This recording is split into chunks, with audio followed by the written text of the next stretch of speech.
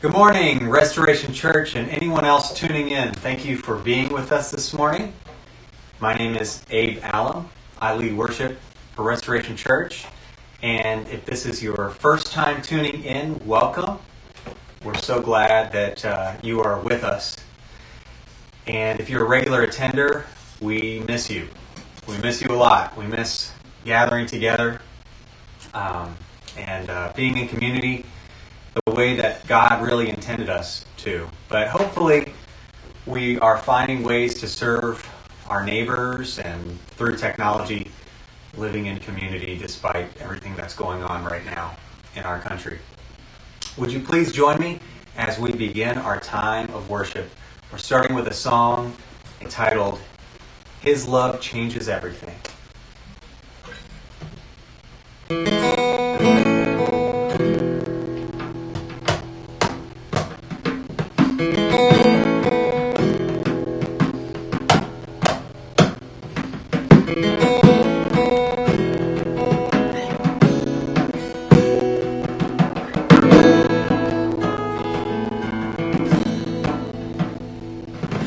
His body breaking,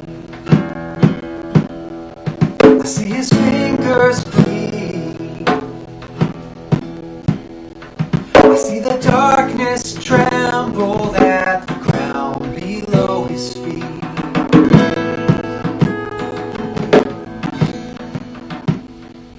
And in the darkest hours, there on Calvary, he was sweetly broken, broken for you and me, broken for you and me. So come out to the waters, come let the broken sing, come all you sons and daughters. His love changes everything. Come when the fear is fighting, you're finding the risen King. Come on and let the light. His love changes everything.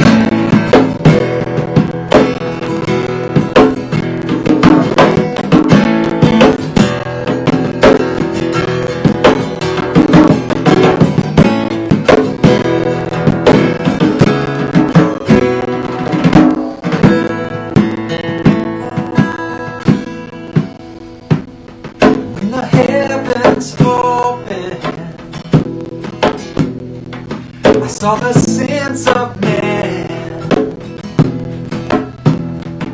become a crown of glory as he died and rose again. In the darkest hours, and in the darkest hours, and in the valley low, I will fear no evil, 'cause you'll never let me go, you'll never let me go. So come out to the waters, come let the broken sing, come all you sons and daughters. His love changes everything. Come when the fear is fighting, finding the risen King. Come on and let the light. His love changes everything. His love, His love, His love changes everything. His love, His love, His love changes everything. His love, His love, His love changes everything.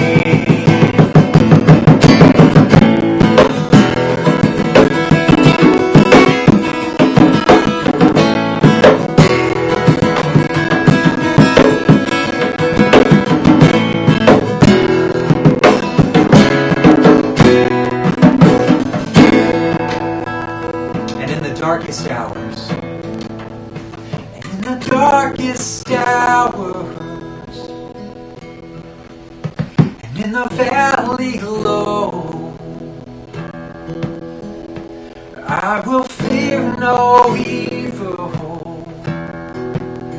'cause you'll never let you'll never let me go. So come out into the waters, come let the broken sing. Come all you sons and daughters, His love changes everything. Come when the fear is fighting, you're finding the risen King. Come on and let the light, His love changes everything. Come out into the waters, come let the broken sing. Come all you sons and daughters, His love changes everything. Come when the fear is fighting, you're finding the risen King. Come on and let the light, His love changes everything. His love, His love, His love changes everything. His love, His love, His love changes everything. His love, His love, His love changes everything. His love, His love, His love changes everything. Amen.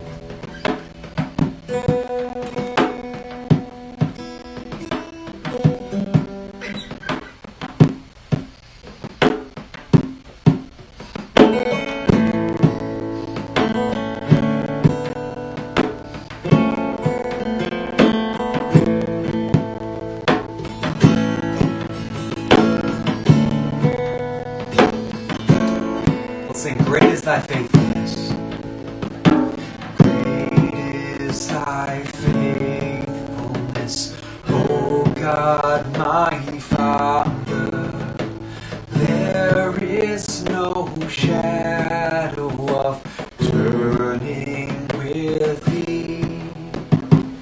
Thou changest not, thy compassions they fail not. As thou hast been, thou forever will be.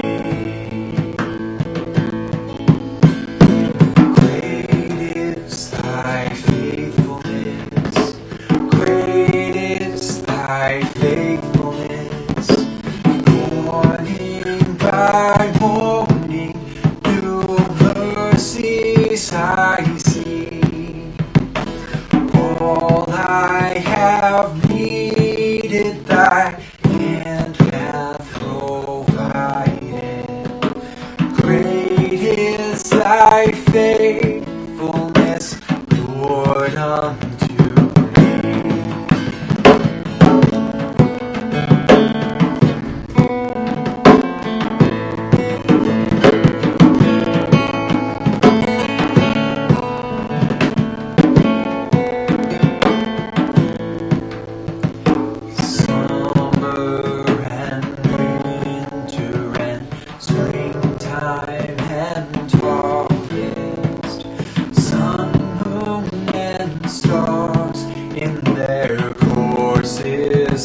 Above, they join with all nature and manifold witness to thy great faithfulness, mercy, and love.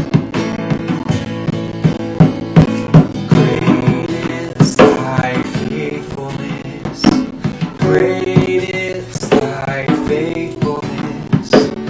Morning by morning, new mercies I see. And all I have needed, thy hand hath provided. Great is thy faithfulness, Lord, unto me. Great is thy faithfulness.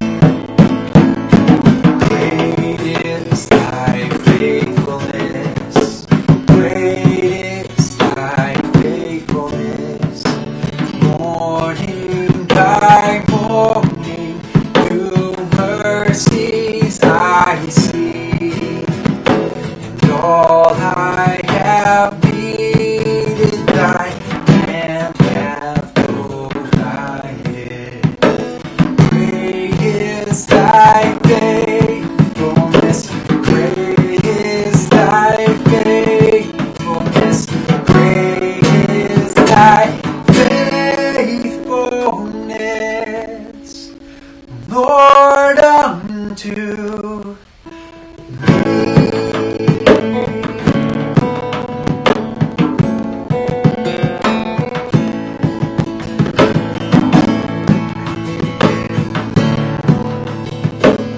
Lord, you are faithful.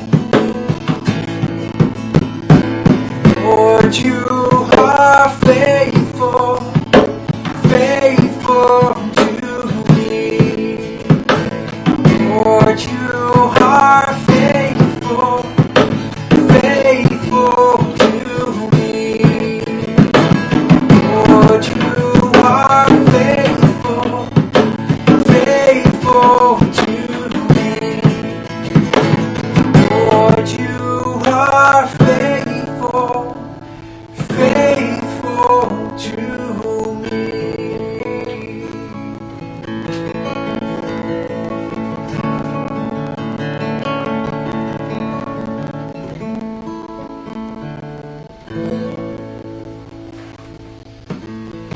Amen. We're going to sing a song now that was introduced last week. It's called How Can I Keep From Singing?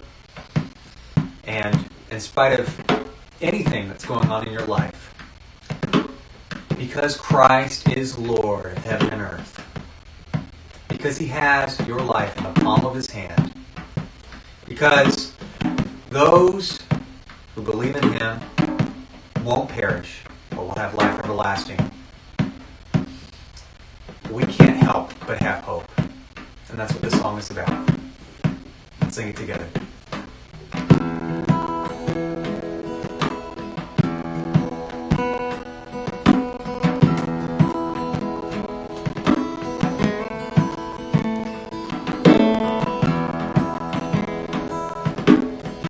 My life flows on. My life flows on in endless song. Above earth's lamentation, I hear the sweet, though far off hymn that hails a new creation. Through all the tumult and the strife, I hear that music ringing. It finds an echo in my soul. How can I keep from singing?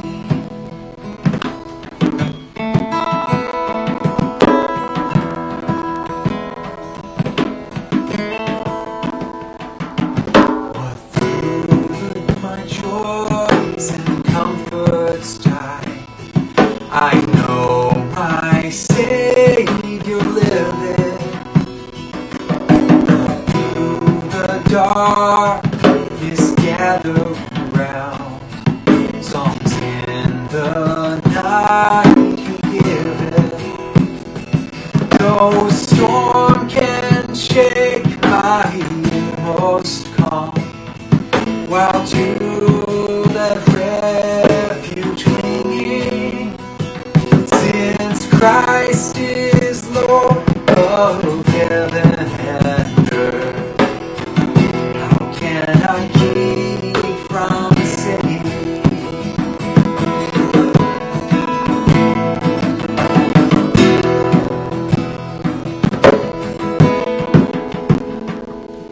I lift my eyes, the crowd grows thin.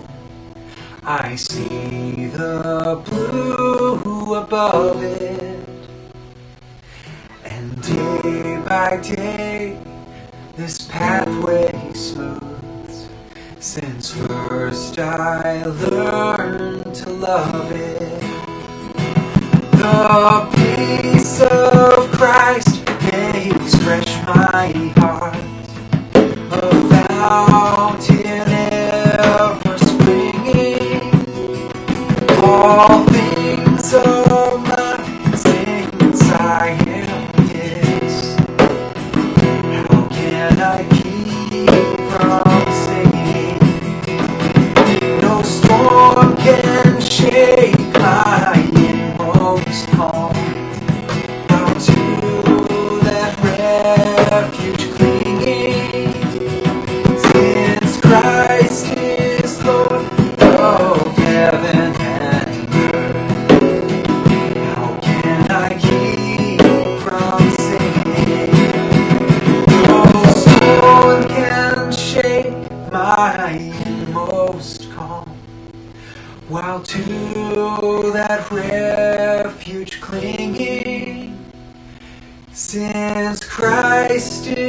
Lord of heaven and earth.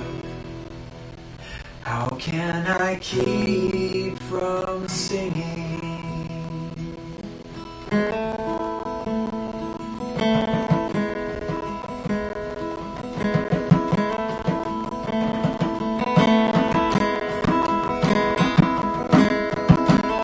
How can I keep from singing?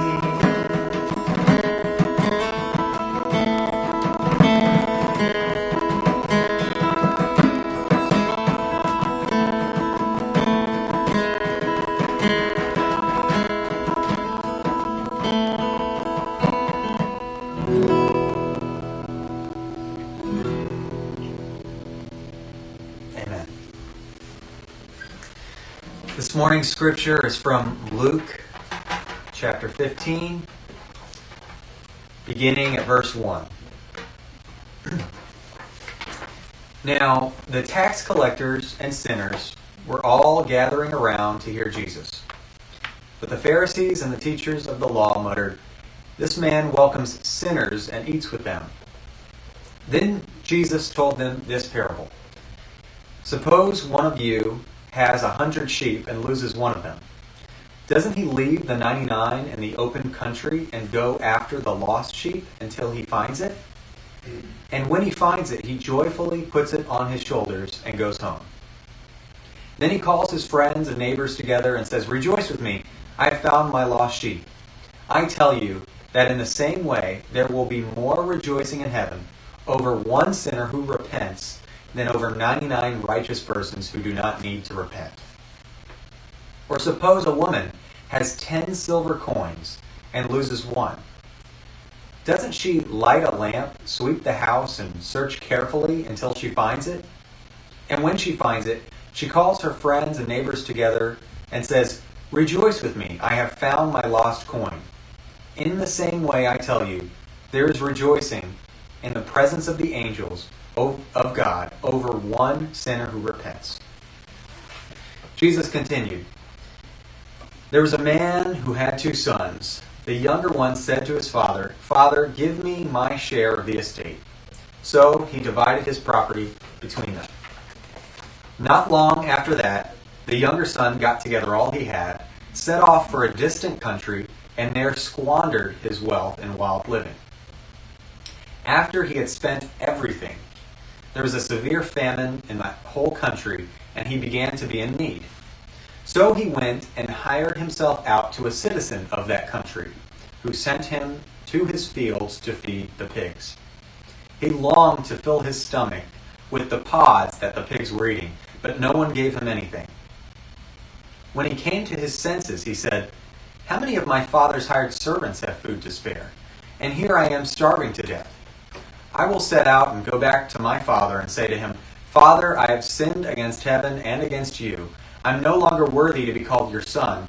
Make me like one of your hired servants.' So he got up and went to his father. But while he was still a long way off, his father saw him and was filled with compassion for him. He ran to his son, threw his arms around him, and kissed him. The son said to him, 'Father, I have sinned against heaven and against you. I'm no longer worthy to be called your son.' But the father said to his servants, 'Quick, bring the best robe and put it on him. Put a ring on his finger and sandals on his feet. Bring the fattened calf and kill it. Let's have a feast and celebrate. For this son of mine was dead and is alive again. He was lost and is found.' So they began to celebrate. Meanwhile, the older son was in the field. When he came near the house, he heard music and dancing. So he called one of the servants and asked him what was going on. 'Your brother has come,' he replied, 'and your father has killed the fattened calf because he has him back safe and sound.' The older brother became angry and refused to go in. So his father went out and pleaded with him. But he answered his father, 'Look, all these years I've been slaving for you and never disobeyed your orders. Yet you never gave me even a young goat so I could celebrate with my friends. But when this son of yours, who has squandered your property with prostitutes, comes home, you kill the fattened calf for him.' 'My son,' the father said, 'you are always with me and everything I have is yours. But we had to celebrate and be glad because this brother of yours was dead and is alive again. He was lost and is found. This is the word of the Lord. Let us pray together. Dear God, we thank you for this time of worship, and we thank you for this time that we can hear from you through your word. God, I just thank you so much that you rejoice when one of us comes back home. When we come back home, you rejoice, God. You are our great Father. Even when we're estranged from you, you were calling us back to yourself. And Lord, I pray for anybody listening to this recording this morning, that if they have questions, that through your Holy Spirit those questions would be answered. If they're seeking peace, that through your Holy Spirit you would give them peace. That if they are looking for hope, that through your Holy Spirit you would give them hope. If they are looking for a purpose in life, that through your Holy Spirit you would show them your amazing purpose and divine plan for their lives, God. And we're so thankful to you for that. I pray also for our local church Restoration, that they would be comforted even though we're apart from each other, that you would remind us that community is so important to you, Lord, and I just pray that we would have the strength to make that happen in whatever ways we can. God, I also pray for the world right now as we're going through a bit of a crisis, and I pray for our healthcare workers and anybody out of work, Lord. I ask that this would just come to a swift end and that your mighty hand would just take action in this country. That if this issue, this pandemic was going to go on for years, Lord, that through your great and awesome power, that it would be merely weeks or months. And God, we know that you are faithful to answer our prayers, Lord, if we ask you. It's in Jesus' name we pray now. Amen.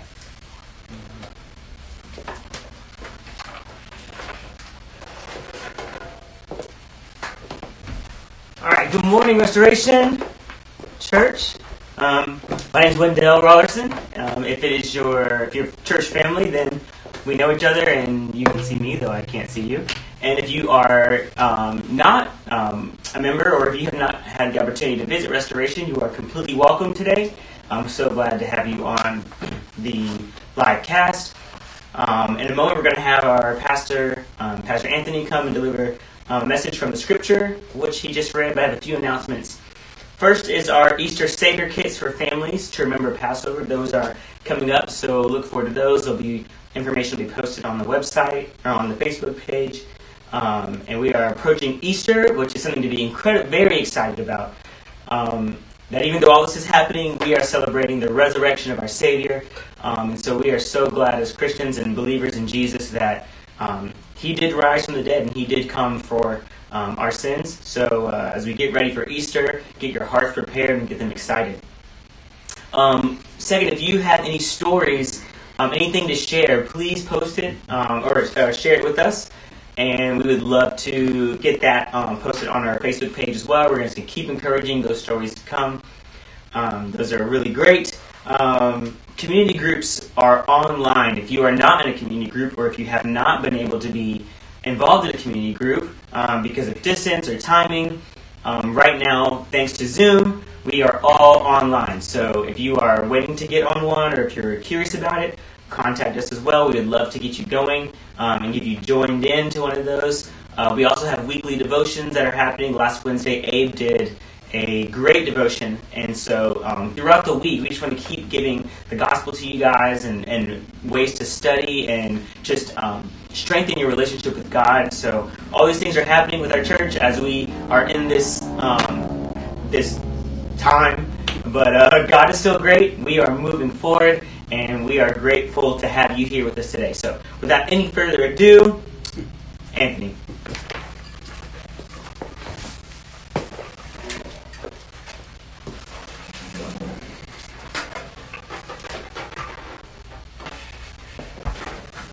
Good morning, everyone. Typically, when somebody says without any further ado, somebody starts dancing, but I promise you that that is not going to happen today. So let me again just welcome all of you, no matter where you're coming from or where you've been.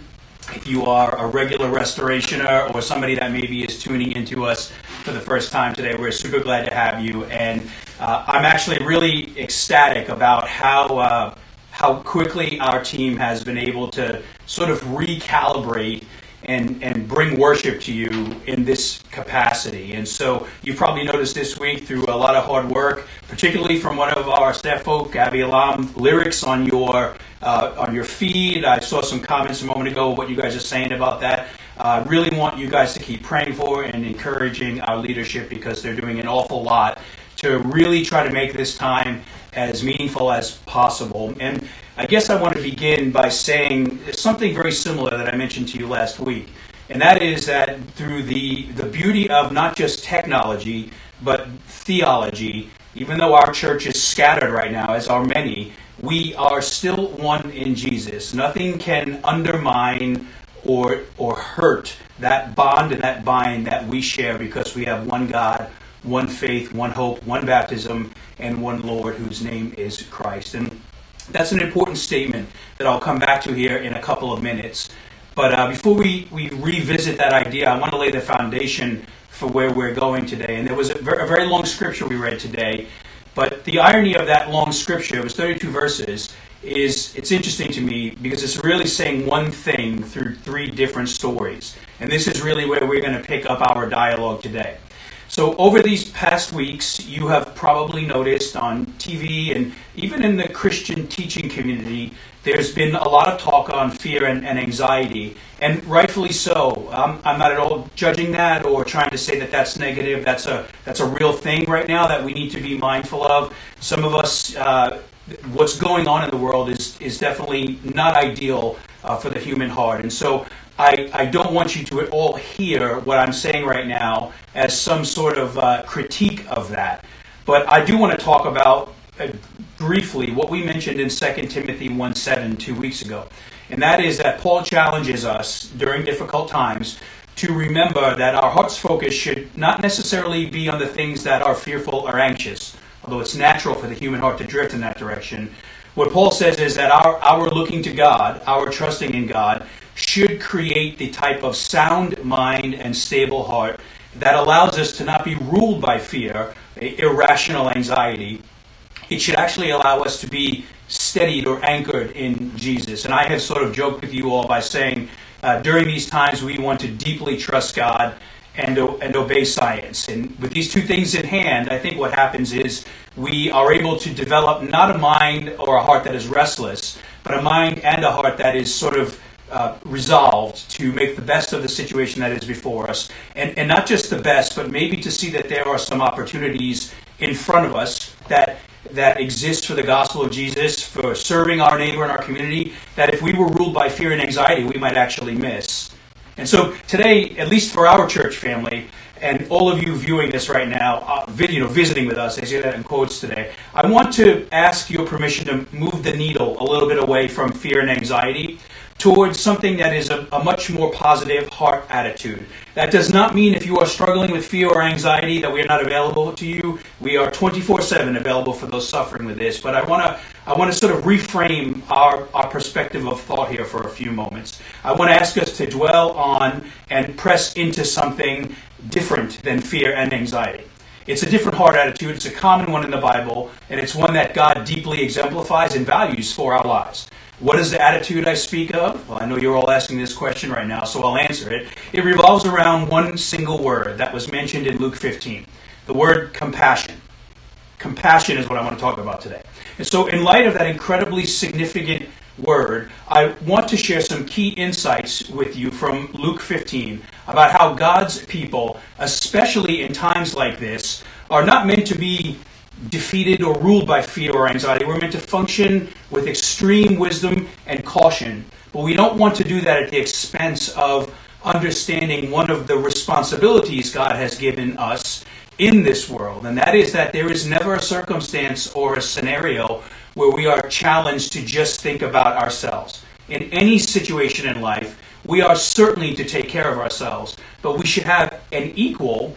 And if you read the Apostle Paul in Philippians, at times we should actually esteem our neighbors higher than ourselves. And so this is sort of a balancing act of making sure we're taking care of ourselves, but not at the expense of the needs of those around us. And so in the truest sense, and just like a healthy family, we all have, whether you know this or not, you all have a major role to play in how we, especially the people of Restoration, remain a unified family of faith as we live and serve in a world that is clearly anxious in many ways and isolated in others. And so what I'm saying here is that God deeply desires that you and I recognize the crucial reality of what's being mentioned in Luke 15. Because if we don't, what will happen is we'll really miss out on not just the peace of Jesus, but the opportunity that we have to serve others in his name. And the major role we read about is in Luke 15. And this is a passage that, in the history of our church, we're about 10 years old. I've spoken from this text 3 times. I probably should have done it more. This text today is a foundational text in our church life. It's what we would call part of the foundation of who we are and what we do. It informs everything. It's a compass we use to direct our church family, whether we're gathered in the traditional sense, like in the movie theater on Sunday, or in times like this where the church is somewhat scattered. And just so you know, when I use the word scattered, I don't use the word scattered in some sort of as some form of defeat or some lesser form or version of Christianity. So our leadership, our ministry, our mission, our church structure was designed not only to endure times like this, but to thrive in them. There's really 2 poles Restoration functions from, and we call it the church gathered, the times when we are together, and the church scattered, the times when we are in our natural spheres of influence, working and serving and caring for people. And so the one thing I want to drive over these next weeks is that right now God's given us a rhythm to be a little more scattered than we are gathered. And I don't necessarily know that that's a bad thing. I actually think this creates a pretty profound opportunity for us to be the light in the life of Christ in our spheres of influence, wherever those opportunities are presented to us. And this really leads me to the main idea that I want to talk to you about in Luke 15, Jesus' words. There's one main idea I want to communicate this morning, that God's compassionate pursuit of us should compel us to passionately pursue those who are far from him. This is what Luke 15 drives home, that the way the people or the items that are treated in this passage, there's a direct connection that God is trying to talk to us about, Jesus particularly. He's trying to say the way these items are treated is the way that I treat you, and it's the way that I want you to treat others. And so Luke 15 is perhaps best known for the last story of the 3. There's a story about a lost sheep, a lost coin, and then what we know traditionally as sort of the prodigal son, who was lost and found again by his father. That's sort of the driving emphasis of this text. But I want to actually not focus on that at all today, and I want to look at the 3 stories in succession, because they are more powerful when you see why Jesus tells essentially the same story 3 different ways. In Luke 15, 1 through 2, we read that a group of tax collectors and sinners are coming to Jesus to hear about God. They've heard about who he is, and they want to understand who this guy is and what he's about. And these 2 names, tax collectors and sinners, although they are folks whom God deeply loves, in the first century world, I like to call them the religious elite, the Pharisees, the legalists, whatever you want to call them, these folks viewed these groups of people as far less valuable, unimportant, and you can even go so far as to say unloved by God. So here, consequently, Luke tells us that the Pharisees, they have a real problem with this. They have a real problem with Jesus because Jesus is hanging around people that they think are not worthy to be around God. So much so that Luke tells us they sort of slander him, or at least they're attempting to slander him. They say Jesus welcomes and eats with sinners, and this is not it's a good thing Jesus is doing it, but they're not talking about this from the angle of something that is good. They're talking at it from a very hard-headed, sort of legalistic aspect. And the irony in this passage is that the very people, if you look at the Pharisees and the teachers of the law, the very people who are supposed to be the gateway, the bridge, if you will, to helping all people find their way back to a God whom, according to this passage, is clearly compassionate, It is these same people, those who have professed this sort of, followership of God, that become the impediment for others to actually find God. That's what's ironic about this, is they are charged with being the gateway to God. And they have literally created so many boundaries and obstacles that people can't get through them, and they become roadblocks to God. And they actually go even beyond that. They begin to see those who care about those who are far from God or struggling or hurting or suffering. They actually start to condemn those, in this case Jesus.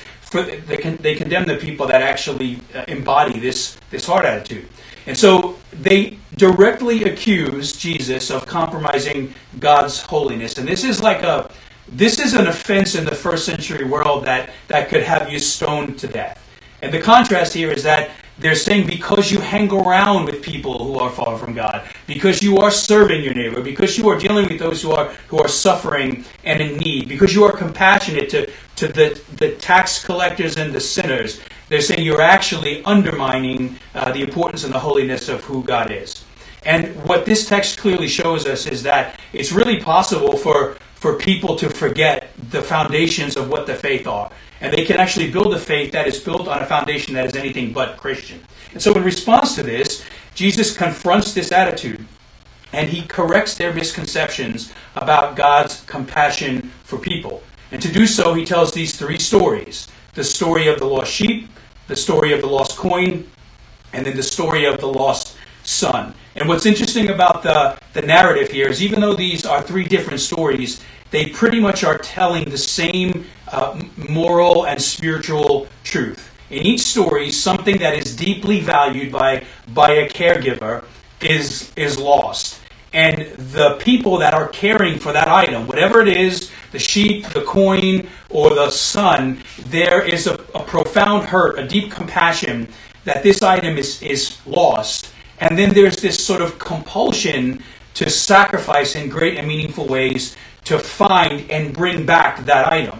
And so Jesus uses these lost and found stories to show us a profound but often neglected truth for some Christians. And I want to say that this is a truth that I think times like this can stress. And that's why I want to bring it up, that we don't benevolently fall into this pattern about how we understand our lives before God and the lives of those in our lives that are still far from God, the nations and our neighbors. It's very easy at times like this to think about self.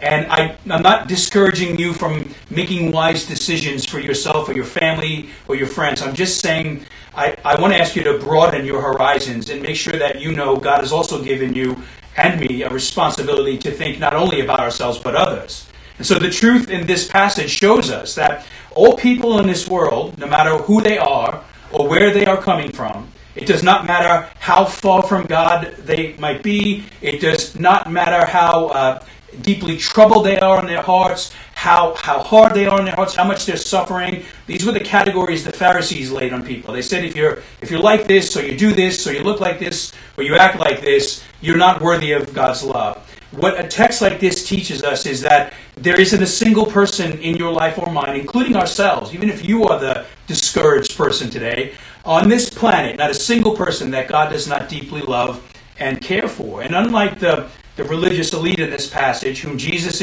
is correcting, keep that in mind, God looks at the people who are very far from Him, those who are hurting, those who are suffering, people just like us at one point in life. If we've all had seasons of suffering and trial, we likely will have them again in the future. For some of us, this might be our present season of suffering and trial. No matter where you are in the pendulum of this, it's deeply important that we know that God has a great amount of love, care, and compassion for people, because He truly wants us, in whatever way we are far from Him, whether it's outright rebellion like the son we read about in this passage, or negligence, or just scatterbrained, or maybe we at this point in lives have learned to value ourselves more than others in an unhealthy way.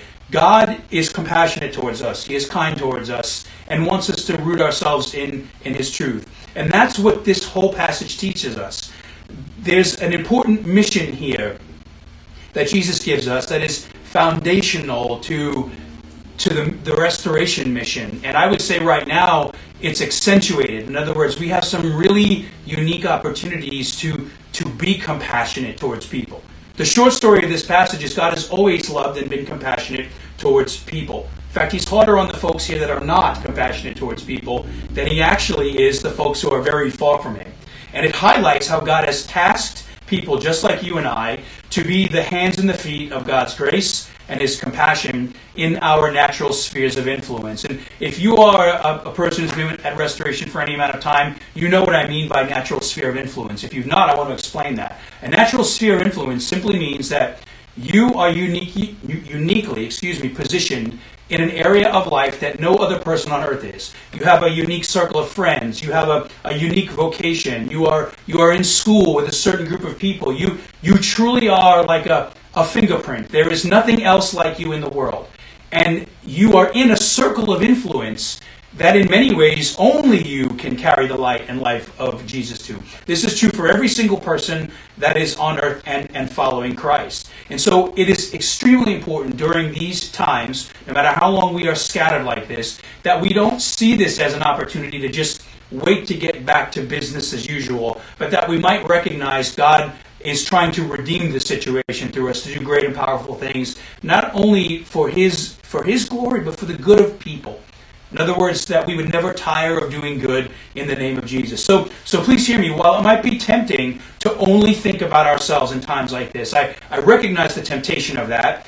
And we see this actually in our culture in some areas. We see both the best and the worst of humanity. A situation like what we're in right now, it's going to emphasize the deficiencies of our heart. It's going to show the places where we might need to trust Jesus a little more. But what I want you all to know, and I apply this truth to me, is that times like this are where we might even justify functioning in selfish or myopic ways. But times like this are not exempt from the passage we just read in Luke. There is no season or circumstance where the compassion of God is not available to people. And right now, a sizable portion of humanity, not all of humanity, but a sizable portion of humanity, is best known for their apparent obsession with hoarding toilet paper. I'm not joking with you. I got one text this morning, like there's a network of people talking about where toilet paper can be found. And although there's some satirical humor in this, there's also some stuff that's not so funny in it. It's very important that we know when all of this is behind us, and we'll move through this. Our country will move on. The kingdom of God will move forward. When this is behind us, it's really important that we who claim the name of Jesus are identified and known as people who are not marked necessarily by shoving their neighbor out of the way to take more than they need at the expense of their neighbor. I mean, who wants to have this etched on their gravestone? Here lies Anthony, a man best known for buying every roll of toilet paper in North America while his neighbors had none. Right? That's not necessarily our A game in life. That's not the thing we want to be defined by. And you actually can have a selfish attitude like this if we miss a passage like the one we're reading. Or we can be the types of people who recognize that if we have an abundance or a surplus, whether that's that we're emotionally stable right now and it means we can care and support somebody who's down, whether that's financially, meaning maybe we know somebody who is struggling right now, our resources, whatever they are the kinds of things where we don't want to neglect ourselves, but we also want to be mindful of the fact that there are ways we can serve our neighbors and we have opportunities that we might not even see if we are so blinded by the sort of tunnel vision that a lot of our grocery stores are seeing. And I'll give you two clear examples of this. This week alone, I had the opportunity to help a neighbor do some yard work, and I actually had the opportunity to give somebody toilet paper. We don't have tons of it, but we have enough to share. And it's kind of funny, like toilet paper is like a gold standard commodity right now. And I'm not saying this to say, like, look at what I did. I'm just saying by walking around in your neighborhood or being out in your front yard, you'd be surprised what you can hear as we're socially distanced from neighbors across our street, talking to them about their needs. And when we have the ability to meet these needs, we should. And that is really what Luke 15 is driving home. It drives home the point that God desires we show sacrificial compassion to the people He places in our lives. This should be one of the battle cries of our hearts over these next weeks or months or whatever they are. And these three stories that Jesus tells us, they're meant to show us what the compassion of God is like. So we will know not only how to experience it, this is a critical statement here, one of the best ways you can display the compassion of God to the people that are in your natural spheres of influence is by first being a person who has experienced it. In other words, when you have actually recognized who Jesus is and you have experienced His grace and the fact that He loves you deeply, that should reshape the human heart to the place where a healthy contagion is born, where we start to share that same type of love in our community and our culture. And so what ties these stories together is not simply that something that mattered is missing. That is one of the themes here. Rather, what really ties these stories together is that what was missing mattered to someone. Every entity in this passage had a deep value to the person that was looking for it. And that's why the owners of these items in these stories, they go to great lengths to get them back. In the case of the sheep, who is essentially lost because of personal ignorance, we know that sheep have a herd mentality, and they can tend to, like if one sheep runs off a cliff, 50 will follow that sheep. The idea here is that here's a sheep, something not necessarily known as being the smartest animal on earth, but there's something that happens in life, some form of ignorance, that causes this sheep to stray. And the response of the shepherd is not what the Pharisees do. The response of the shepherd is to leave the flock to go after that one. In the case of the silver coin, which is lost due to carelessness, right? There's a misplacement of this valuable item. This woman tears this house apart, searching for it until she finds it. It's sort of like, if you envision this in your head, it's somebody who is frantically looking for something they care about dramatically, and they will relentlessly look for it until they find it. Nothing is going to stop that person from finding that item because it matters to them so much. And in the third story of the lost son, which is slightly different than the first two, and probably the one that connects most with us, because this is a story not about an animal or an item, it's a story about a person. This is where Jesus begins to make his point. And so here we see that the lost son is lost not because of a benevolent ignorance or a carelessness. He's lost because of an outright stubbornness. This is a person who has really made a choice to move away from his father. And he lives in what is taught as outright rebellion here. And he has to be brought to his senses to see that. But what's interesting about the way he's brought to his senses is what I want to point out today.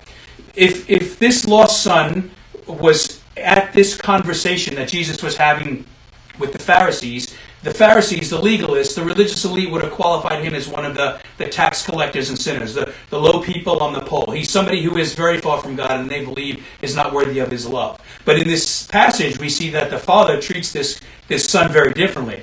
There isn't a hard-hearted or a callous judgment.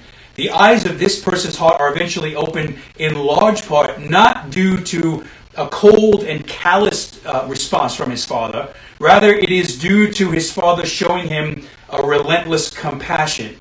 In Luke 15:20, we read that there's 4 actions the father takes, and we should take note of them because it sort of gives us a roadmap to think about how we know and see our neighbors, or even our own selves at life in times when we're struggling. This father is not, pitching a fit, angry that his son is lost. He's deeply grieved that he's lost. And in Luke 15:20, we read that the father is watching for him. In other words, he's perpetually and in a healthy way, he is anxious for the day that his son returns. And that when his son does return, there isn't a hard hand of judgment. There's an unending well of compassion, one that startles the people around him. Like other people get angry, that just like the Pharisees, that the father is so compassionately wired to receive his son, to bring him home.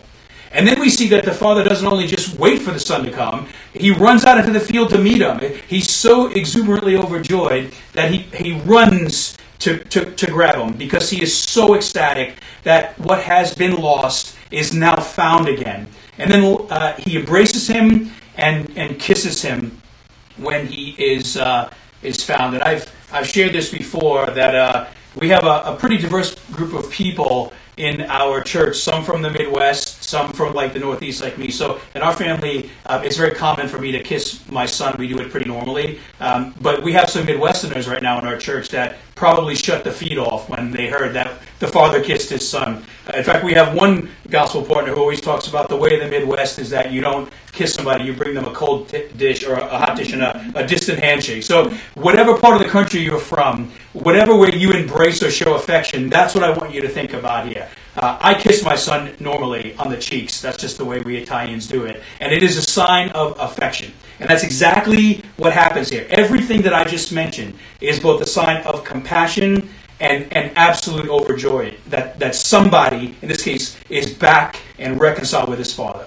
And so in each story, what we see is that the lost items mattered so much to their caregivers that they make great sacrifice to find them. And that's what I want to drive home today.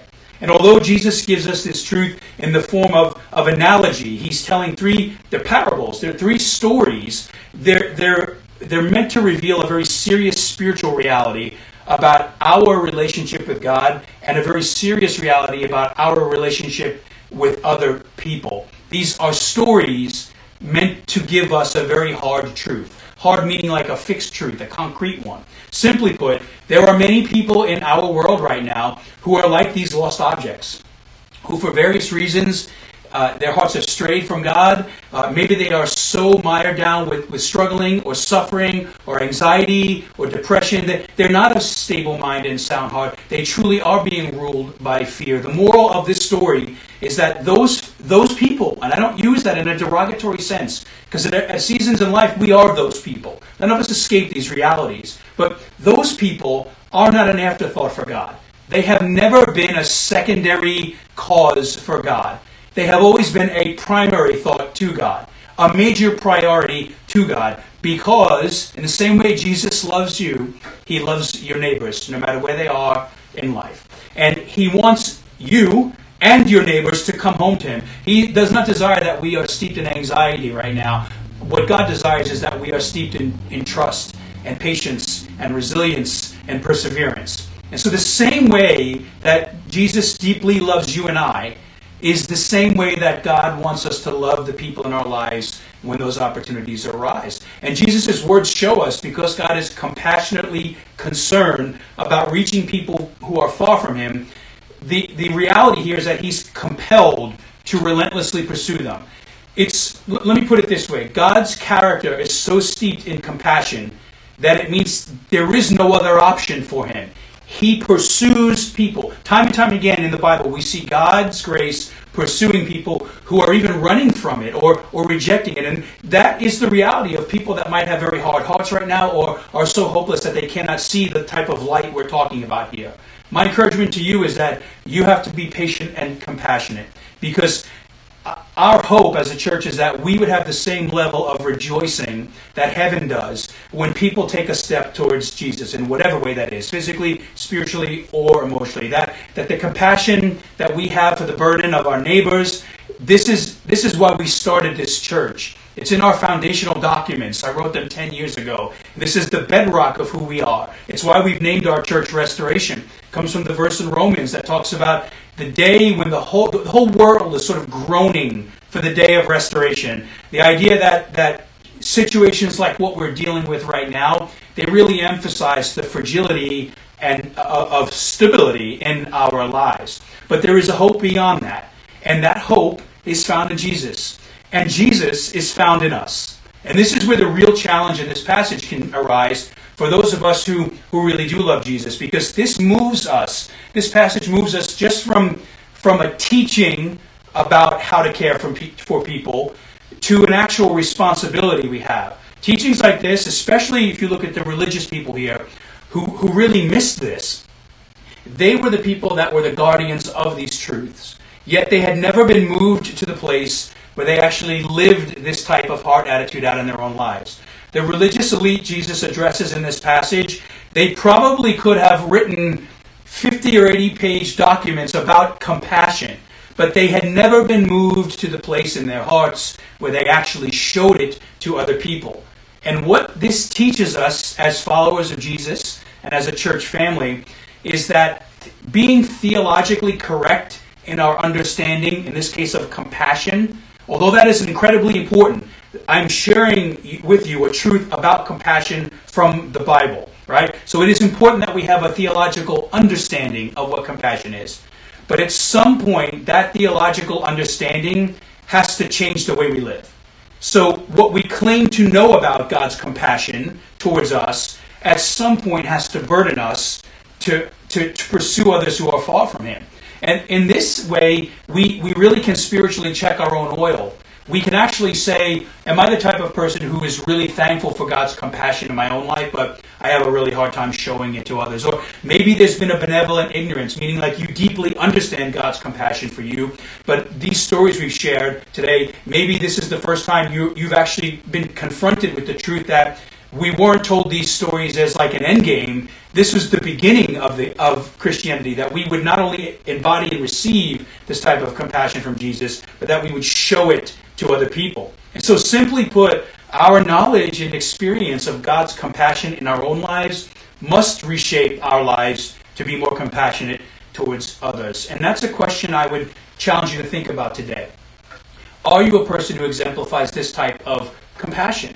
And this is especially important for us to understand when it comes to what we invest our time, our finances, and our efforts in as a church.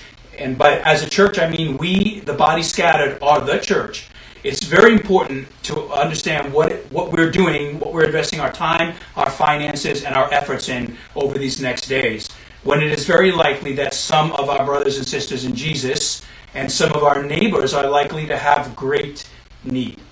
Because Jesus clearly says in Luke 15 that one of the main ways God has chosen to pursue those who are far from Him, those who are hurting, those who are suffering, is not by asking them, don't take offense about what I'm going to say right now, but the greatest way we care for these folks is not by asking them to come to church on Sunday or to come to us in general. I'm not knocking inviting people to environments like this, or, in historical days when we gathered on Sunday. This is a beautiful thing we do, and we really value it. But if ever there was a time that has proven the potential fallacy of this method, that the only way to minister to the world is to bring people into a room to hear somebody like me speak, a time like this has shown us the importance of not just the church gathered, but the significance of the church scattered. We cannot be compassionate. I can't be compassionate with my neighbor if I stay in our church office all the time. So what is before us now is a really great opportunity to be the light in the life of Christ in our natural spheres of influence. God's people were never meant to be reduced to or sort of identified by a Sunday morning, although this is a very important time for us. This time is meant to be somewhat catalytic, to encourage you and rewire you and refuel you to not only experience these truths, in the case of today, the blessing of Jesus in your life. We are encouraging you now to be the blessing of Jesus in somebody else's life. The very encouragement we read about God compassionately pursuing us is the takeaway for today. And next to how this shapes our heart should be a desire to be compassionate towards others. And so I want to encourage all of you watching this to know that our church has always desired to be known as a powerful force for good. The scripture literally says, do not ever tire of doing good. And what I want to say to you today is that I don't know in the history of the 10 years that I have pastored this church that we have ever been given an opportunity to be worn out by doing good like we have now. And I want to encourage you to press into that in responsible ways. I'm not asking you to do anything that violates health codes or standards. Please hear me. Trust God. Listen to science. But I do want you to think about what it means to look beyond the walls of your house and into the needs of your neighbors. Because every one of you has a time to shine for Christ right now. And I'll close today by sharing a great example of what I'm talking about. I have said before that in times of trial or crisis like this, we typically see extremes in our world. We see both the best and the worst of humanity. And one of the things I have most loved about our church is what I would call the natural ways that people compassionately serve and care for others. Meaning I'm actually talking about a biblical truth today that is pretty prevalent in our church. I see it a lot. And I don't see it a lot because I'm having to say we need to do it. I see it a lot because people, I think, really love Jesus and are trying to follow Him well. And this week, a congregant had called me early on a Monday morning about something that was going on in Titusville. They were working in Titusville. And to make a long story short, what happened is this person was working on the job, and they had come across an elderly couple. They were Canadians that were beginning their migration back north. And they were in Titusville, and they had stopped at a store to use the restroom. And when they had gone into the store, they came out and they couldn't find their car, and they actually believed that their car was stolen. And so rather naturally, they were pretty frantic about the whole situation. Their goods and commodities, their medicines, everything was in that vehicle. And for about an hour, they were in front of that store, really besides themselves, trying to figure out what to do.